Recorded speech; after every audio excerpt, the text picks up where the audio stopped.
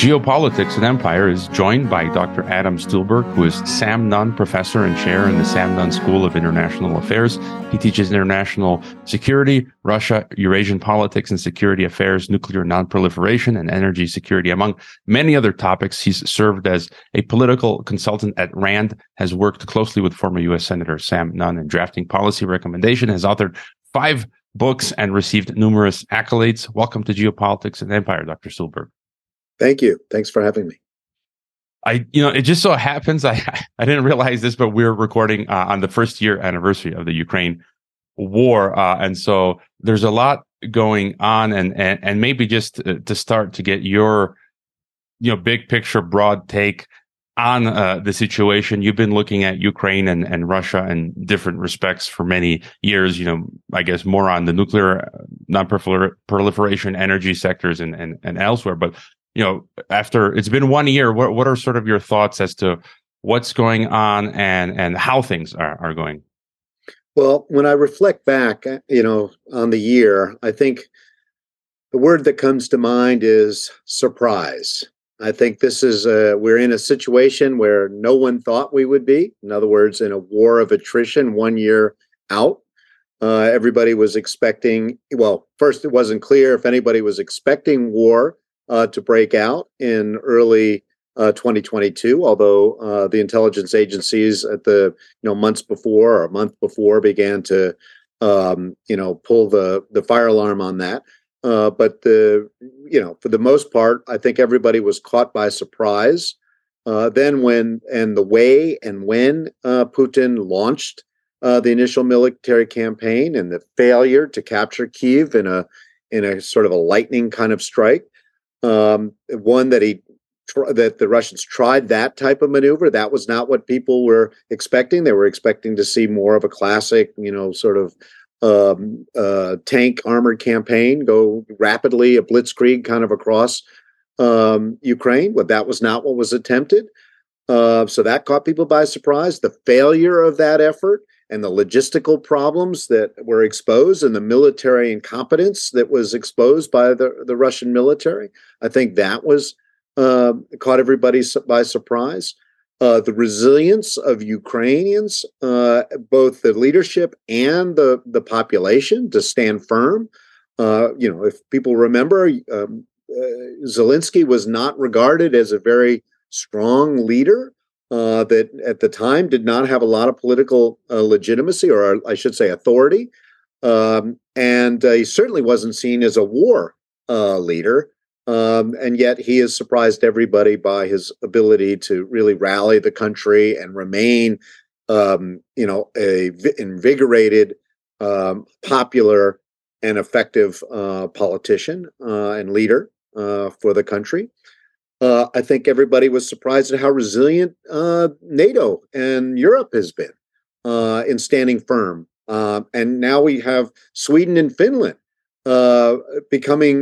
reversing decades of their policy position to aspire explicitly to become members of NATO. So that's caught everybody. I think another thing that's caught everybody by surprise is, the United States, notwithstanding the war, made it very clear at the onset that we were going to avoid direct conflict. This was not news to Ukrainians or to the Putin leadership. Yet we saw nuclear weapons being brandished, albeit in an opaque manner, almost from the get-go of the war. So here's a war where the United States clearly put limits on our level of military engagement. From the onset, yet all of a sudden, on numerous occasions, we've seen the Putin regime practice nuclear brinksmanship, seemingly out of nowhere. And of course, another surprise has been we were debating whether or not we should provide Javelin, anti-tank weaponry. And now we are not only providing that weaponry and long-range artillery, but we are providing tanks, and now there's even some deliberation about attack aircraft. So we are in a very different place 1 year later than we thought we'd be. And as our thinking was evolving over the course of the year, we still have been caught by surprises, as I've mentioned. So surprise, I think, is the watchword for the year, not to mention disaster, com, tragedy at all levels. Of course, that the endurance that the Ukrainians have demonstrated and had to experience, but surprise at the high level globally, I think, is a big issue. And also, I would say surprise on the energy front too. I mean, everybody thought that energy was going to be the cudgel, and that was going to be the weak link in the chain, if you will, among the Western allies. And the European allies not only are willing to stand firm in their military assistance, but to stand firm in the face of high gas prices and challenges. Because if you remember, going into 2022, European gas stocks, storage facilities were not in a good place. And so there was an expectation that this was going to be a lever that Russia could use and continue to use, but we've seen that that is not the case as well. A quick shout out to our sponsors, which you can locate via the sponsor page on geopoliticsandempire.com, or whose links are included in every podcast description. I've tried privacy phones in the past, such as Silent Circle's Black Phone, which turned out to be a dud. The best and really only option so far is de-Googling your phone. Now, you can do it yourself, but I've never had the time to figure that out and simply got an Above phone. They sell de-Googled phones that come with a suite of software. They also provide support and a monthly Above privacy suite with many features such as a unique phone number, encryption, email, VPN, and so forth. If you're looking for a private phone, check out Above Phone. Make sure to click on the Above Phone link on geopoliticsandempire.com or via the podcast description so that we can enjoy a commission. Also, check out the Nomos Time Bank at nomos.net, which you can download in Spanish or English to your Apple or Google or de-Googled phone. Nomos allows people in your community to exchange services using time as a currency rather than fiat money. This will be one great way to survive in the coming algorithm ghetto. If you need health insurance, you can talk to my friend James Guzman of the Borderless blog, podcast, and health insurance. He offers free consultations. Simply schedule a time with him over at borderlesshealthinsurance.com.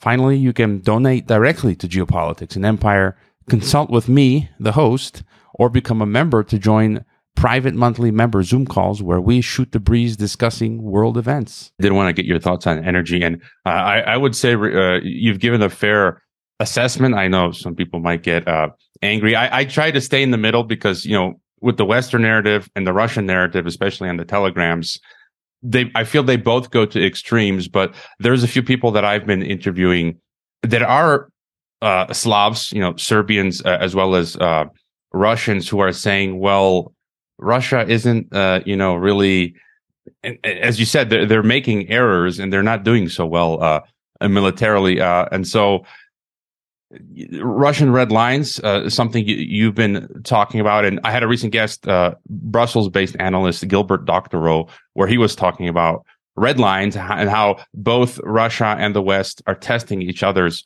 red lines. And you mentioned direct conflict. I recently saw a clip from earlier in the month. Austrian colonel was saying how the way with which they would avoid direct conflict, they were going to have NATO soldiers or Austrian soldiers or Polish soldiers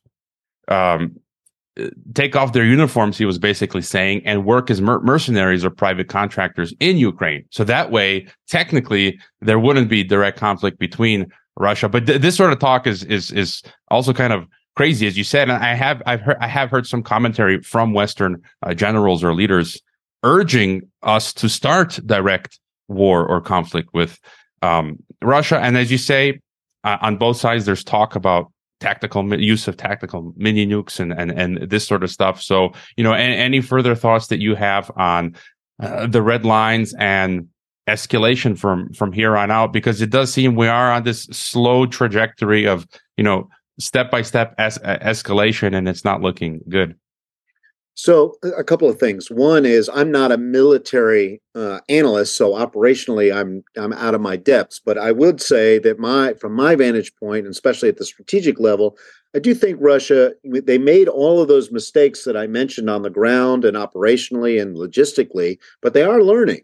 And the Russia military prowess today is not where they were in March of 2022. So there's learning going on, and the type of warfare, this attrition warfare and mounting some sort of offensive that we seem to be on the precipice of, if not already engaged in, is something that is different than we saw in the past. So I would be careful about drawing too many inferences about a incompetent Russian military. I think there are a lot of advantages that they have militarily on the conventional level to wage this kind of war. And I do think at the strategic level that the Kremlin still thinks that time is on its side, as opposed to the need to gamble for resurrection, which we'll talk about in a minute. But you also mentioned mercenaries, and that's another dimension that's kind of a little bit beyond my pale, but it also gets to some of the surprises, which is the dissension, the open dissension between the Wagner Group leadership and the high command in the Russian military, which is especially in the recent days has really come out into the open, where Prigozhin seems to be really, castigating the high command for not providing enough supplies and maybe even intentionally withholding supplies. And there's been a long-standing tension between Wagner Group and the Russian military. But I would also note that Wagner is not the only mercenary group involved. Obviously, the Kadyrovsky, the Kadyrov's groups. There's some other groups, Cossacks. So this is a surprising dimension as well. The emergence of multiple mercenary groups in Russia, and the relationship between the Kremlin, the high command, and these groups is not all that clear. And in the event that we do see in the future, which we don't see now, domestic instability in Russia, this could be be quite foreboding. But so those are two elements: the conventional capability and the mercenary dimension to it. But you really asked me about the red line issue. And this is actually quite interesting because there's been a lot of discussion about red lines. And there's, on the one hand, people think that these explicit statements, lines in the sand, drawing lines in the sand, or explicit threats with consequences issued by Putin, which have been, which spiked in 2021 and 2022. By the way, red lines are not a traditional Russian way of practicing crisis diplomacy, but we have seen a spike. In fact, some of my own research, we've recorded the Russian president uttering the explicit red line terms about 54 times since 2000. But about over 50% of those times have been in 2021 and 2022 and the beginning of 2023. So they have resorted to that term. But and so for many, that resort is either a sign of some sort of strategic signaling that the Kremlin is trying to convey. Others see this as really a last-ditch effort by a leader that's playing a weak hand, if not an irrational leader or a ruthless leader. But nonetheless, increasingly, there's the view in the West that the seemingly inability to back up the red line threat suggests that these threats may be hollow, and that increasingly there are signs of bluster, not resolve. And as a result, there's a tendency to discount the statements about red lines. So red lines have garnered a lot of attention.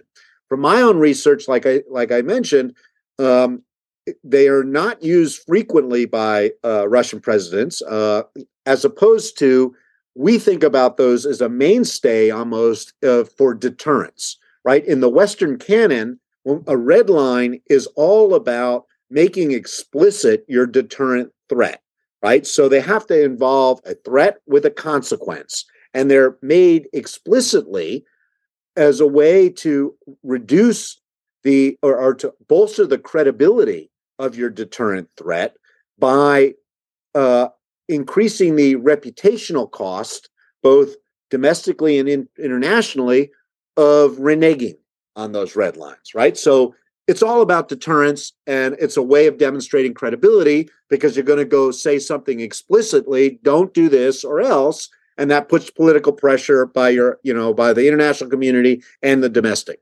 arena. Well, for that to be the case, they have to be very explicit by definition. Well, when we look more carefully at these 54 times that they've been used by the Russian president, we see one, they're anything but clear. They're opaque. Rarely, and there are multiple threats. Don't send troops into Ukraine. Don't provide offensive weapons. Don't provide defensive weapons. Don't provide long-range artillery. Right? Don't have NATO troops stationed near the border of Russia, et cetera, et cetera. So there have been multiple red lines, right? But these threats have not been backed by explicit consequences, right? So rarely does the Russian president ever say what the consequence would be of transgressing that red line. There has not been one paragraph in a speech by Putin in 2021 or 2022 or 2023 where red lines, explicit reference to red lines, and nuclear in any context have been made. Yes, there have been opaque references to nuclear weapons, and yes, there have been explicit statements about red lines, but not that the two have not been related together. Notwithstanding the debate in the West about if we cross one of these red lines, we're risking nuclear escalation. So very interesting dynamic there. And my own research suggests that one of the reasons we're seeing this, it's not that Putin is irrational, not that he's necessarily, these are necessarily hollow threats. It's that they have a different approach to competitive bargaining. And their concept of deterrence is aimed at blurring lines between peace and war, enhancing uncertainty, not reducing uncertainty like bolstering credibility that we think about. It's to cause confusion, to manipulate the adversary's understanding of its environment, to complicate an adversary's decision-making, to fumble on its own internal debates, to draw conclusions about what Russia is doing or not doing, to then ultimately be self-deterred. So it's a fundamentally different approach to crisis bargaining. Now, from my vantage point, this is doubly dangerous.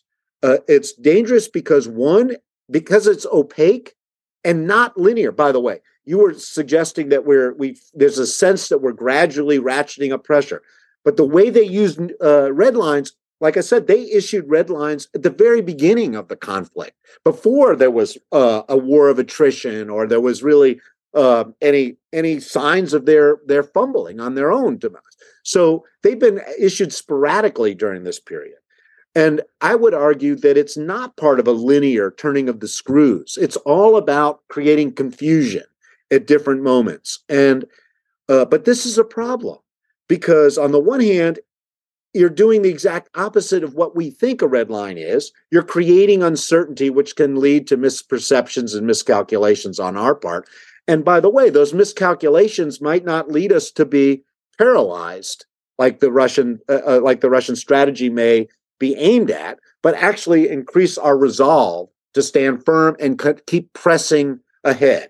And that's the other problem, is that the repeated experience that we have by not seeing a Russian leader stand firm in these red lines increases our perception that these are hollow threats. And if they're not hollow threats, but we have different playbooks for competitive and crisis bargaining, then it's like we're walking in each other's minefield. There may be a risk of escalation, but it will be punctuated, not gradual. And that's the challenge, I think. That's the doubly dangerous part of it, is that it really risks taking us both to outcomes like an escalation to an unconventional use of weaponry that neither or none of the sides want at this stage. Now, I would say that's today. And my reading of the Kremlin is that they still think time is on their side. They think that Ukraine's fighting a classic, war, conventional war, and Russia's not really paying any cost at home, so they can regenerate their capabilities, albeit maybe with not the most sophisticated weaponry, but the kind of war that they're waging doesn't require necessarily, huge inventories of highly accurate surgical strike kinds of capabilities. They can throw both people and older capabilities, dumber capabilities at targets to outlast Ukraine. So I think that they feel as long as they can maintain the messaging at home, as well as the political control at home, that time is on their side, and it's only a matter of time before the stockpiles begin to get depleted in the West. The wariness of the war begins to take place among different domestic political contexts in Europe and in the United States. And that the divisions between what our aims may be to ending this conflict and Ukrainian aims may be very different. And so I still think as long as they're optimistic, then their calculation is about the willingness to pay costs to achieve their benefits. But should they switch and feel like it's all about minimizing damage and preventing a certain loss to the regime or otherwise, then I think the calculation begins to change. And that's where I think we have an opportunistic Putin change and become a more risky Putin or Russian leadership. And that's where I think it gets to the triple danger that I was mentioning, because then those red line statements could all of a sudden switch, and then there'd be more of a willingness to take a risk, to gamble on resurrection. So it's going to be this is the challenge for us, because as long as a war is being waged, we want to make sure that the Russians are paying a high cost, but in the event that the Russians feel that defeat, and especially the Kremlin feels that defeat is imminent and it may have domestic political reverberations for them, that's when things may get more unpredictable, and you may see a more risk-prone Kremlin. But I don't think we're there yet. But this is one of the challenges moving forward to the next years: how to manage that balance between, as long as they continue to fight and not be willing to engage in some sort of, peace talks. And it's not only, obviously, Russia's got to be getting to that point, and they have not been willing to do that up to now, but Ukraine also needs to do that, and to be in a position to do that before that can happen. But until we're in that situation, we need to be careful about these notions of total victory, because that could have that could shift their calculus to increasing risk taking. Yeah, I'm reminded of my interview back in 2021 before the war began with former UN Weapons Inspector Scott Ritter, who even back then was talking about us being in the nuclear specter, and just as you're sort of outlining that exists. Most definitely. And just about those hollow red lines, again, some of the Slavs that I've talked to who are by no means anti-Russian themselves, but they are kind of seeing, they're pointing out the incompetence of Russia, and so how, some of these threats may be hollow. Not that they're wanting that to be the case, but they're trying to be more realistic versus some of these people who are hyping up, Russia. And I'm trying to see things as they are, and that's why I get poo-pooed on from everyone from all sides. But talking about then, I guess, the economic front, sanctions, all these Western sanctions on Russia. I mean, I've even had Russian listeners who would donate to the podcast send me a mail like a year ago saying, sorry, I can't donate anymore because I'm cut off from SWIFT. But it seems that up until now, Russia has been batting down the hatches and doing well economically. And just to one of your previous points, I think that's the strategy Russia has historically of, taking it on the chin. Like if we look at, when Napoleon invaded Russia and they pulled back, and For many months that they used this sort of strategy, this long game, and that served them well. And when Nazi Germany invaded the Soviet Union, that also worked well for them. So I think they're used to that. But there's all this talk now of BRICS Plus. Just yesterday, I was reading Belarus is interested in joining BRICS. So I guess it would be two Bs in BRICS Plus, and then there's this talk of multipolar world. And then the East, if Russia's cut off from sanctions, they're like, okay, we're just going to direct our gas exports to China and India, and building pipelines through Mongolia, and so on and so forth. And so, what's your take on the sanctions as well as this multipolar world that's all the rage now? Right. So I would say a couple of things. One, to go back to sanctions and my original point about surprises, one of the things that's been very surprising has been the magnitude or scope of the sanctions that have been imposed on Russia in terms of the economic impact that they've had. But that said, there's a difference between economic impact and success of sanctions, right? So sanctions are not just imposed to level pain on an adversary. They're designed to advance some sort of objective, like stopping the war, pull out of Crimea, pull out of the Donetsk and Luhansk. I mean, they're specific objectives, and those objectives clearly haven't been realized.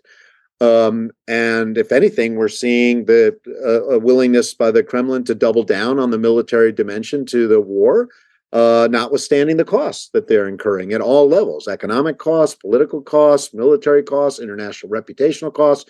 So sanctions to date, it's hard to point to them as having strategic success, right? They've had and there's some debate over the economic impact that they've had. I mean, IMF has readjusted their projections. I mean, they had between 2% and 4%, reduction in GDP last year, and then they're, around 2 or 3% projected for 2023. But these are not the level of magnitude that people were talking about.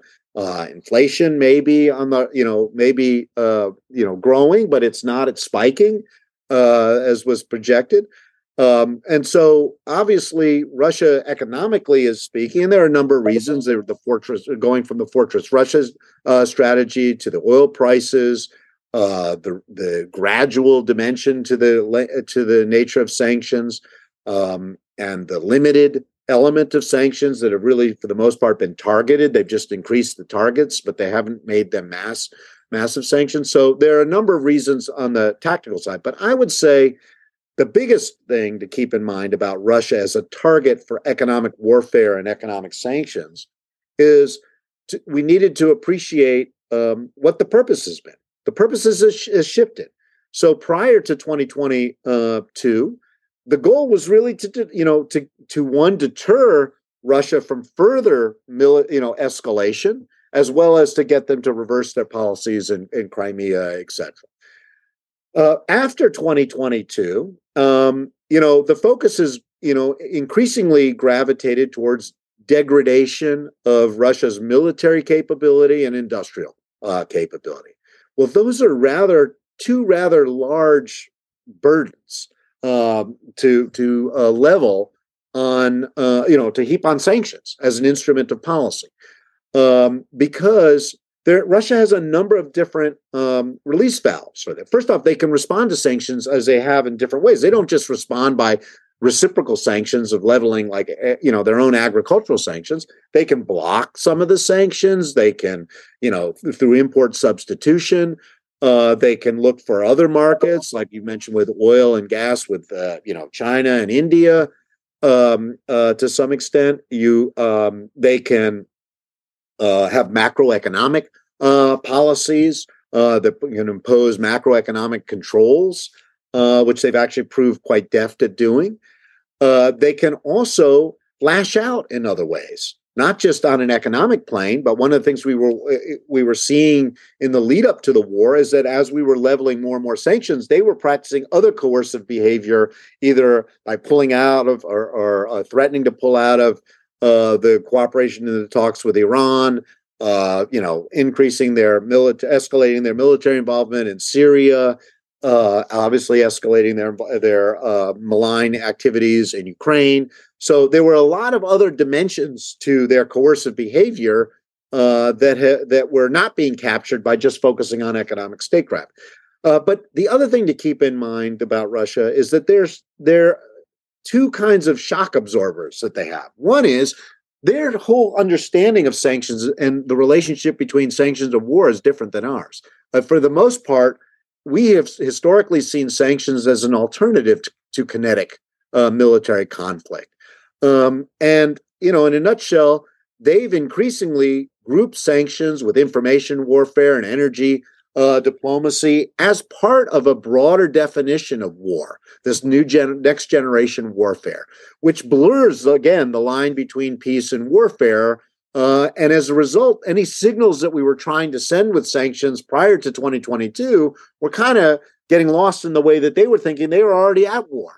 So these were not, the kinds of things that we were trying to deter, I think, were not resonating. And if anything, the fact that we were so targeted with our sanctions was possibly sending a signal of our weak resolve, and that they didn't think we were willing to stand up any firmer than targeted sanctions, or we didn't have the political capacity to sustain anything more than those targeted sanctions. Now, I think both sides were proved wrong with the current rounds of sanctions just keep continuing to escalate.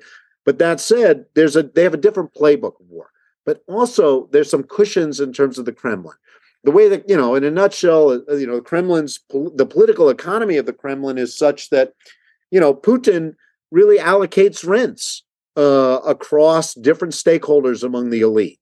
And as a result, sanctions that target oligarchs, first off, there are oligarchs that are highly leveraged in the West that have no influence over the Kremlin. They're just vulnerable, and you've seen their yachts and other things get easily taken up. The ones that actually are closer to the Kremlin, well, the sanctions only drive them even closer to the Kremlin, right? Because they're losing any other opportunities. The other people around Putin, security forces and close cronies from St. Petersburg and other Siloviki, well, they have no constituency other than they're bound up with Putin. So targeting sanctions on the Russian elite doesn't lead to an opportunity to drive a wedge between them and Putin. It just drives them more to Putin. Now, with the population, this is something that I think neither we nor, frankly, the Kremlin have a very clear understanding. But to date, we've seen that recessions and GDP volatility has not led to demonstrations in the streets. And historically, the Putin regime has relied on providing stable employment, providing pensions, providing energy subsidies. These are the basic deals that they make with the population. It's not about efficiency. It's not about innovation. It's these basics. And to the extent that the Russian economy has continued to be able to provide those things, that provides a lot of insulation. And hence you see a depolitization, if you will, overtly at least, of the Russian population. And this is reflected. Now, you can only take polls in Russia with, you have to look at them for what they are. But nonetheless, they've been recording a pretty stable Russian popular position on sanctions, which are one, they don't see them as having tremendous impact on them, but they do see that they're here for a while. So they've kind of reconciled themselves to that. So sanctions' ability to actually change Russia's strategic behavior has to be mediated through something, either through the elites or through the masses. And we see these kinds of the perverse political nature of the regime provides some shock absorbers for that. And so therefore there are some Russian economists and other economists who say that, well, even at Russian oil prices at $50 a barrel, even with price caps, this is sustainable over a number of years. Now, I would argue that this may be the basic deal, but sanctions alone are not going to move the needle on this. But sanctions in combination with an awareness among people about the war and about the bloodshed in the war, and i.e. the casualties or body bags that may be brought back, that may begin to precipitate some agitation. But to date, we haven't seen that. And I don't think anybody, including the Kremlin, has a real good handle on when something could all of a sudden punctuate and escalate and then spiral out of control. And that, again, takes us back to what I was saying before. When the Kremlin doesn't feel confident about knowing that calculus, or they begin to see a convergence of different things, from the economic impact of sanctions to the bloodiness of the war to more publicity about the casualties, or just demonstrations that, because in Russia there are actually legal demonstrations protesting utility price hikes, right? So there are constantly demonstrations going on. They're just not tied to the war or to a reaction to the sanctions, but they could be indirectly affecting. The sanctions and the war could be indirectly affecting some of those, and depending on how governors or mayors or potentially the federal government in Russia responds to some of these things, that could be a tripwire. So, I mean, there are a lot of things that are unpredictable, I think, there based on this regime. So they are, I think, more stable, and they have shock absorbers for sort of traditional types of sanctions approaches by themselves, especially targeted sanctions. But there's some unpredictability about these things. So, and the regime doesn't have we saw this with the Kursk incident years ago, when the regime just gave bold-faced lies to the Russian population. And it was the mothers of the soldiers that were castigating Putin that led to a spiral of demonstrations across the country. And this is a time where Putin had very high approval ratings. They weren't at war. They weren't sort of ostracized from the international community.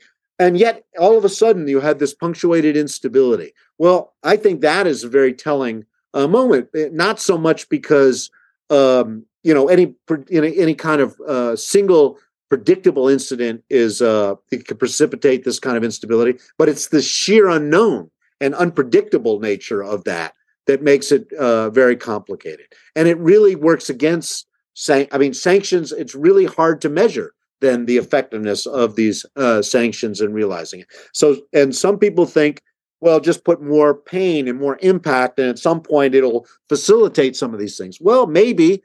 On the other hand, we may be implicated in the sanctions, and that may lead to this rally around the flag kinds of things. It gives more resilience to the leadership. So it's a tightrope that we have to walk with sanctions.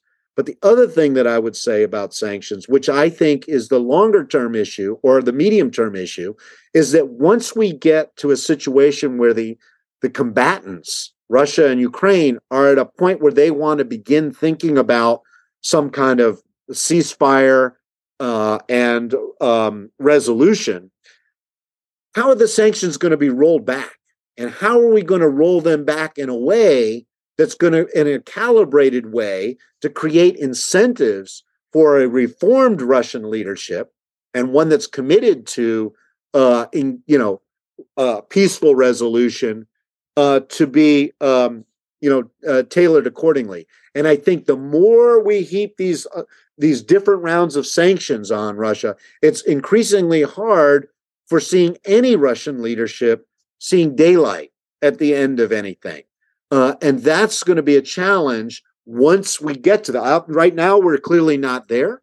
But if once we begin to shift and there becomes an opportunity to think about ceasefire and beyond, well, then we really need to think about how are we going to roll off these sanctions? What are the off-ramps to the sanctions going to be? There have been very few studies on the efficacy of off-ramps and the conditions under which and the modalities of an off-ramp that could be effective and tying to some sort of longer-term architecture for European stability. So be careful what you wish for in terms of sanctions, because they are having impact, but that impact isn't having the desired shift in Russian strategic behavior. And if that calculus begins to change in Russia, either one way or the other, they want to become more constructive, well, then we've got a real challenge in figuring out how to roll back these sanctions. But if they become more worried and they don't have any glimmer of hope in the future, they begin to be prone to gamble for resurrection, though those sanctions are only convincing them that there's no future other than to take a risk. And that's, again, where I said before, we're in a danger zone. So be careful about these. Also, sanctions, there are a lot of other types of economic behavior that have surrounded the sanctions, like over 1,000 companies independently making decisions in the West to pull out of Russia. Well, it's not clear when it's time to re-engage Russia in the future with under a new leadership or whatever that context may be, that companies are going to want to come back. And so we could have the problem that we had that we have even seen with Iran. Like when we had to reach the JCPOA, a lot of companies are like a little bit leery because they're not sure whether or not the United States would honor that deal. The Trump administration reneged on that deal. And so these companies went back, and then they were now going to be in the crosshairs of U.S. sanctions again when U.S. policy changed. Well, in this case, how can they trust the Russian government not to pull a stunt like it did with the war and leave them, hanging? So I think there are a lot of uncertainties about economic warfare and particularly sanctions as we look out over the horizon of this problem. And I did want to get your thought as well on the energy aspect, and in the context of everything that we've talked about, because you've looked at oil, gas, the geopolitics of that, and I'm noticing a trend that in the Western world, like Western Europe and the Anglosphere, because of the new green deals that the EU is passing in the US, that we're moving away from hydrocarbons. But the rest of the world, especially here where I am in Mexico, we're still strong on gasoline. We've rejected, AMLO has rejected the renewables. I mean, they are installing wind and solar, but what do you see anything else for us that's important or relevant when it comes to oil, gas, and new pipelines that are being built between Eurasia? Is that going to make them stronger? Is there going to be any game changer there? Just any key point that you have when it comes to oil, gas, and energy. Well, it's a very complicated story. Obviously, I would say everybody was focused on pipelines, Nord Stream 2, et cetera, in the lead up to this war. But I think really, and I wrote about it before, and that going into, from 2021 going into 2022, the real problem was not pipelines. It was about gas storage. And that's where the Europeans were seen to be very vulnerable. And I think that's why that may have fed into the Russian calculus about when and why, the timing of the war and the nature of, thinking that the Europeans were going to fold earlier. But so one thing that's happened is the natural gas landscape has changed. We're not in the world of 2009 when there was a cutoff. Even 2014, we've seen a lot of difference. LNG and unconventionals have fundamentally changed the global landscape. And so that's created opportunities for gas to be delivered to Europe in different ways, albeit at a cost. But it does provide alternatives. And so, I have been arguing that since 2009, Russia has really watched energy become less and less a potent instrument of political and strategic influence. Sure, they sold a lot of gas, and there's some economic costs that countries have been going to be paying, but the strategic leverage of gas, I think, was really waning and was due to wane significantly prior to this war, just because of the energy transition, climate change issues, et cetera. And the climate and energy transition policies, in particular by the EU. Also, I think China, of course, there have been new pipelines open to China, but the timeline for China's calculation and the prices that China has been able to wrangle, are not the same as what Russia has been thinking about. So, and India, yes, they bought some of the oil, during the war, but they have a limit as to how much they can purchase. So Europe at the end of the day is a huge established market for Russian energy. There's no substitute for it in a time frame that is, that can affect this strategic kinds of calculus. And I would argue that China has historically hedged its bets, and it has deals across Central Asia for pipelines, and of course it buys most of its natural gas, imports most of its natural gas through LNG. And so they have much more flexibility on that. So I don't think they're tied to Russia's strategic designs. That said, they will certainly buy at a discount. So the price caps that have been imposed, both for crude and for the refined products, are play to their advantage to some extent. That gives them, so that was one of the ingenious elements, at least of the crude price caps, is that would China didn't have to sign on to it, but they would benefit by buying it even cheaper.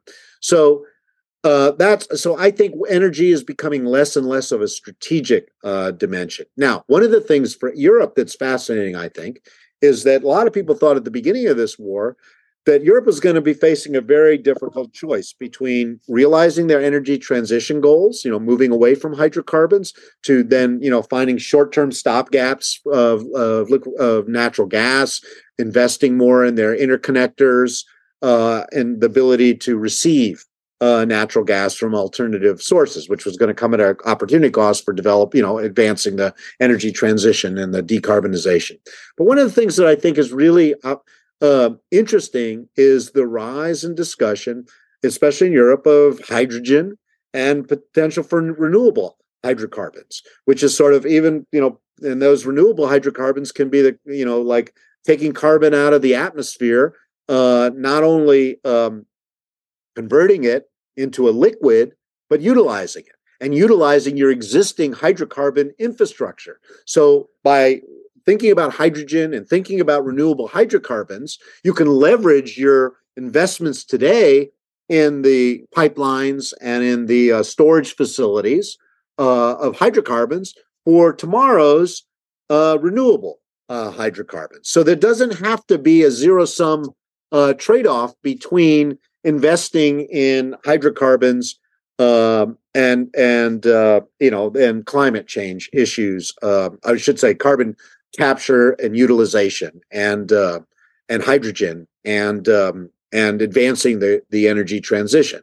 Now, one of the problems, though, is that Russia is increasingly getting divorced from these developments, right? And so, again, right now, it would be anathema to think about, doing more energy deals with Russia.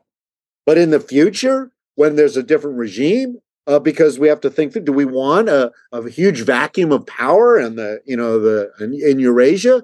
If there's any hope of engaging Russia, a reformed Russian leadership, a reformed Russia in the future, without hydrocarbons or without an energy dimension, that's going to be a big challenge for Russia. And so, what are the ways that it could be plugged into? It has more promise in plugging into a renewable hydrocarbon footprint than just a strict non-hydrocarbon renewable footprint, which would then force them to make some choices that could be adverse to the climate interests of the globe. And so that's going to be a big challenge, I think, moving forward.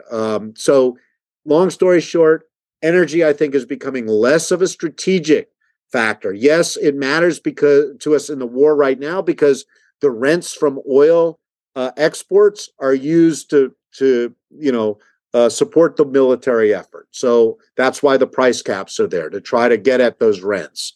But beyond that, energy as an instrument of creating asymmetrical dependence that then can be leveraged for strategic effects, I think that we're moving beyond that relatively rapidly. So we've covered red lines, sanctions, energy. Is there any other important element or message you want to get across related to all of this?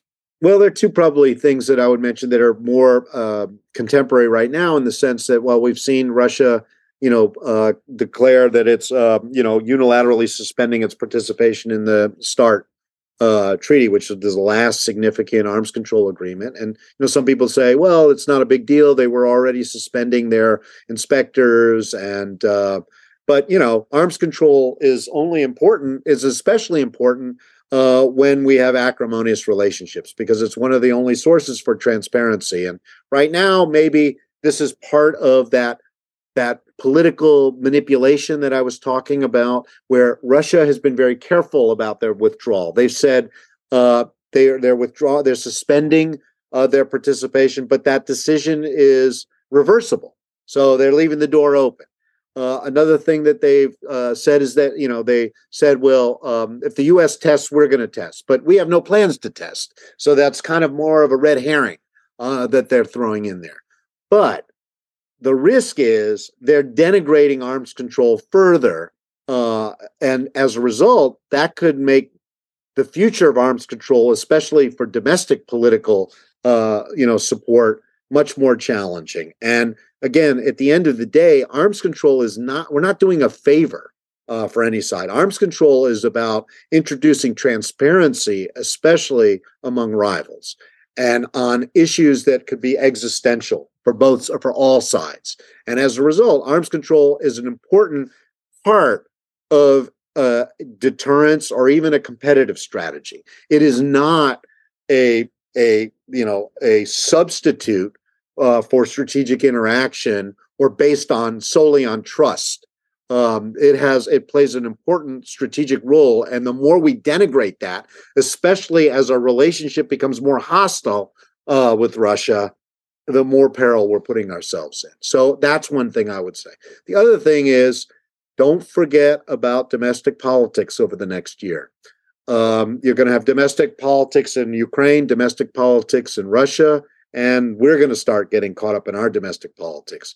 And right now, the domestic politics is not conducive for any one side to begin to, convey a willingness for constructive engagement.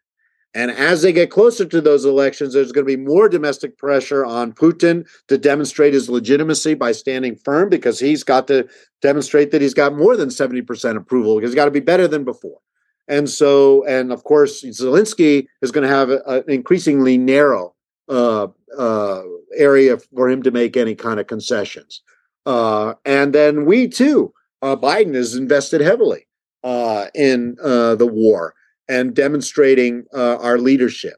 And so if the parties aren't willing to reach agreement, then it's going to be a challenge for us. And not to mention managing Republican defection or any other questions among the American public about the sustainability of our commitment. So domestic politics, I think, is going to be playing a bigger role over the next year than it did during the first year. Yeah, 2023, 2024 are going to be interesting, but it's just like every year is it's just crazy things are happening. So every year is just nuts. There are so many interesting, crazy, important things, scary things are going on. And we've sort of covered the waterfront. If you've got any final thought, and then where would be the best places to find you online, or any specific projects that you have that we should know about? Well, the best place to find me is on my school website. I'm the Sam Nunn Professor and Chair of the Sam Nunn School of International Affairs at Georgia Tech, and so you can see what we're up to. We'll actually be having next week a symposium on the war and sort of reflections about the war from not only military perspective, but this broader geoeconomic and geostrategic perspective. So I invite any and all to join us, and you can find out more about that on our website. And my research is posted there as well. So I would look forward to engaging with folks in that way, or with your audience directly again with you. All right. I'll, as always, I will include all of those links to your work and the Sam Nunn School in the description. So everyone be sure to follow Dr. Stulberg there. And thank you for being on Geopolitics and Empire. Great. Thank you very much. Appreciate it. I hope you enjoyed this Geopolitics and Empire podcast. The website is geopoliticsandempire.com, and I encourage you to sign up for the free email list that goes out with each podcast and every weekend with a collection of news headlines. The newsletter and website are our last lines of defense. We're being censored and deplatformed. It's nearly impossible to find Geopolitics and Empire on the Google search engine. We've been blacklisted. YouTube frequently takes down our videos with strikes. Facebook restricts our page. Reddit and Twitter take down posts. And after the Associated Press mentioned Geopolitics and Empire in a 2021 article co-written with NATO, our Patreon account was terminated. Vimeo also terminated our Pro account. The best free way to help Geopolitics and Empire is to leave a review on Apple Podcasts or elsewhere and subscribe to all of our media channels. You can find the video broadcast now on 5 platforms: Odyssey, Rockfin, Rumble, BitChute, and Brighteon. You can find the audio broadcast on the podcast ecosystem: SoundCloud, Apple, Spotify, and so on. My current favorite social media channels are Twitter and Telegram, but you can also find us on Gab, MeWe, Minds, Float, VK, Instagram, Facebook, and LinkedIn. Finally, Geopolitics and Empire is in dire need of funding to continue. You can leave a donation, purchase a consultation with the host, or become a member to receive additional benefits. We also produce a weekly broadcast called Dissident Thinker for members and Rockfin subscribers only. We will continue to fight the good fight come hell or high water. Thank you for listening.